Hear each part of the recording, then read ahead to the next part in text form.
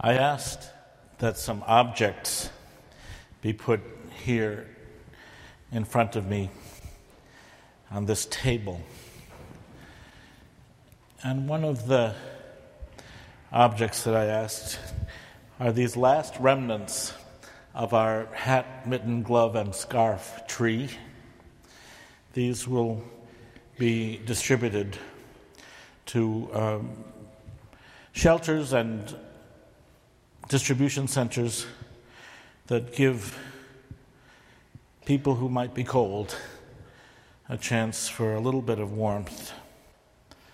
People who might find their own lives undignified, a chance for a little bit of human dignity.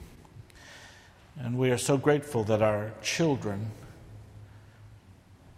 run this tree, that our youth and our children and their parents are the ones who put the tree up and invite us all with our Peace and Justice Ministry to be generous and thoughtful and compassionate, and to allow us that with each piece that's put on the tree that we imagine in the ways that we can, being the species we are, that this is connected to a for real human being who is just like us, not to some lower object, but to some brother, sister of any gender.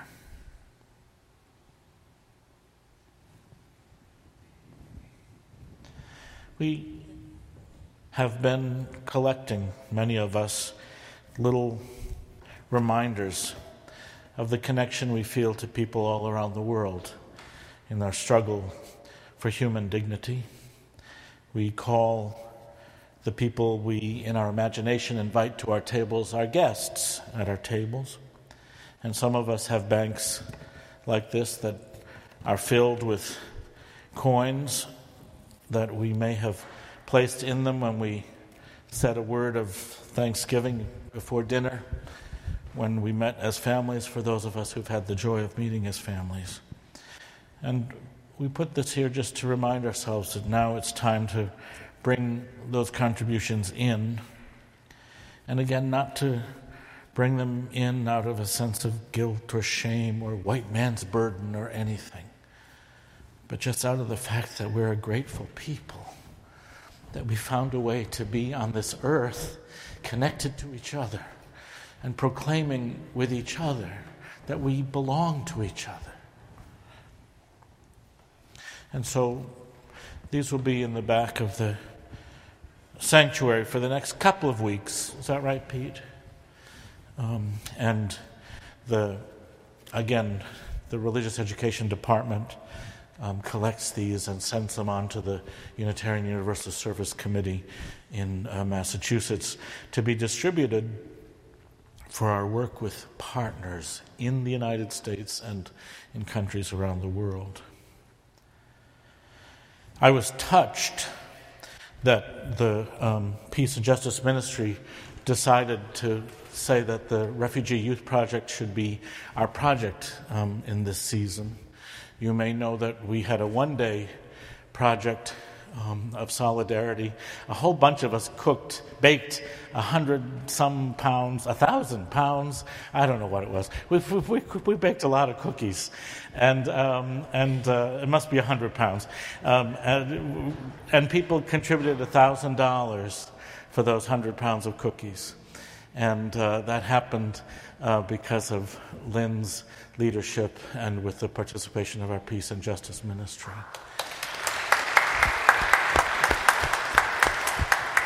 And again, what does religion call us to do? Unitarian Universalism, yes, but all these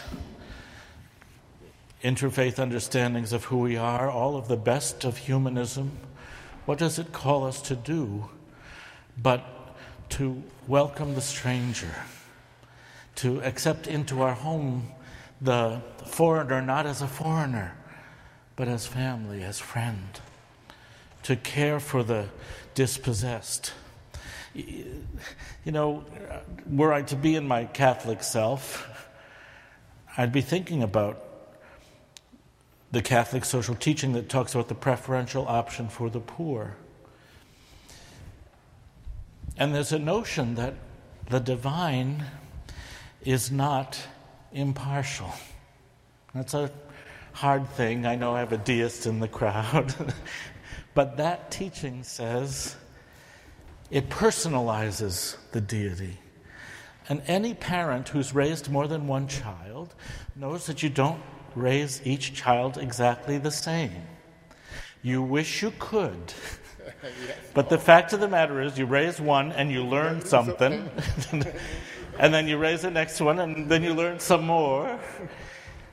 And if a child needs bread, you don't give them a stone. Right? And so the notion of God not being impartial, being actually personal and partial, and having a sense of equity. It's not exact equality, but what each person needs, what each moment needs, what each relationship needs. Humanism, asking us to be fully human, asks us to be on the side of the person who needs us to be on their side. I was so happy last night when in the crowd a woman walked up to me and said, "Your button says Black Lives Matter." And she said, "And I say all lives matter." And I bit my tongue to listen. And she said, "And I know that black folk live a different life, and the way I can say all lives matter is by affirming and living that black lives matter." So she had it. And it was, from my point of view, and we just had this little moment of being humans with one another.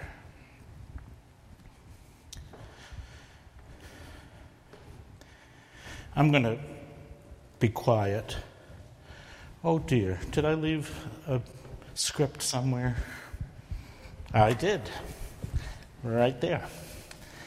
Script as in play by Wole Soyinka. I don't know if you know that Toni Morrison was a lecturer at Princeton University for many years, and she left many of her papers to Princeton. And Princeton established then the Toni Morrison lecture series. And last year, Wole Soyinka, the Nigerian poet, philosopher, playwright, gave a series of lectures called Commencement Rites at the Tree of Creativity. And he really asked these questions about how comforting trees are with all that they give us, how sure they are with the roots that dig deep into the earth, and how scary they are.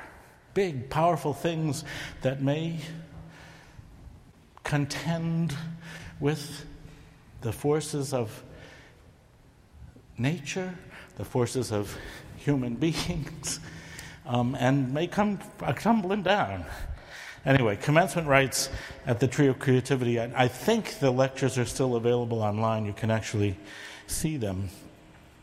But Wole Soyinka wrote a magnificent play called Death and the King's Horseman, where there's a huge dilemma which has to do with the right things to do when someone dies. And I won't go into the details of that. But there's a worldview expressed that says we must be conscious of the people around us, of our own generation, of the ancestors who came before us, and of the unborn, and to begin to imagine that all are present in this moment. Our ancestors are here. The unborn are here, speaking to us. We are here. And I just wanted to share a few words that the praise singer shouts in the marketplace in Death and the King's Horseman.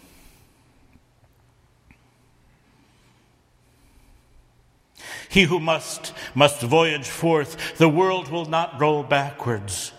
It is he who must, with one great gesture, overtake the world. The gourd you bear is not for shirking. The gourd is not for setting down at the first crossroad or wayside grove. Only one river may know its contents. The world I know is good. The world I know is the bounty of hives after bees have swarmed. No goodness teems with such open hands, even in the dreams of deities. I was born to keep it so. A hive is never known to wander. An anthill does not desert its roots. We cannot see the great still womb of the world. No man beholds his own mother's womb, yet who denies it's there? Coiled to the navel of the world is that endless cord that links us all to the great origin. If I lose my way, the trailing cord will bring me to the roots. And the women respond, the world is in your hands. And the praise singer responds, I embrace it.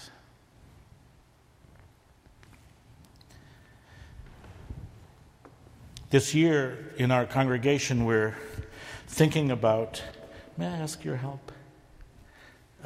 Pete and Diana. The 7 principles of Black lives. And the principle that we're thinking about today, and you're going to get a chance for a few minutes to think about, is 360-degree vision. That says that we honor the past struggles and wisdom from our elders. The work we do today builds the foundations of movements of tomorrow. And we consider our mark on future generations. Diana and Pete are going to bring among you these little booklets, and you're going to have a few minutes to think with yourself about those things, honoring the past, the work I do today, and considering my mark on future generations. And this is for you to take home. If you need a pencil, by the way, raise your hand and an usher will be happy to give you one. If you like writing with a little golf pencil. But inside, there's a darker shade single leaf. And this is a place for you to write down anything from the past that you really want to leave behind, so that you can actually be more fully engaged in a 360-degree vision. A vision in which the past and the present and the future, in which the ancestors and our kindred and our unborn are all together. That's here.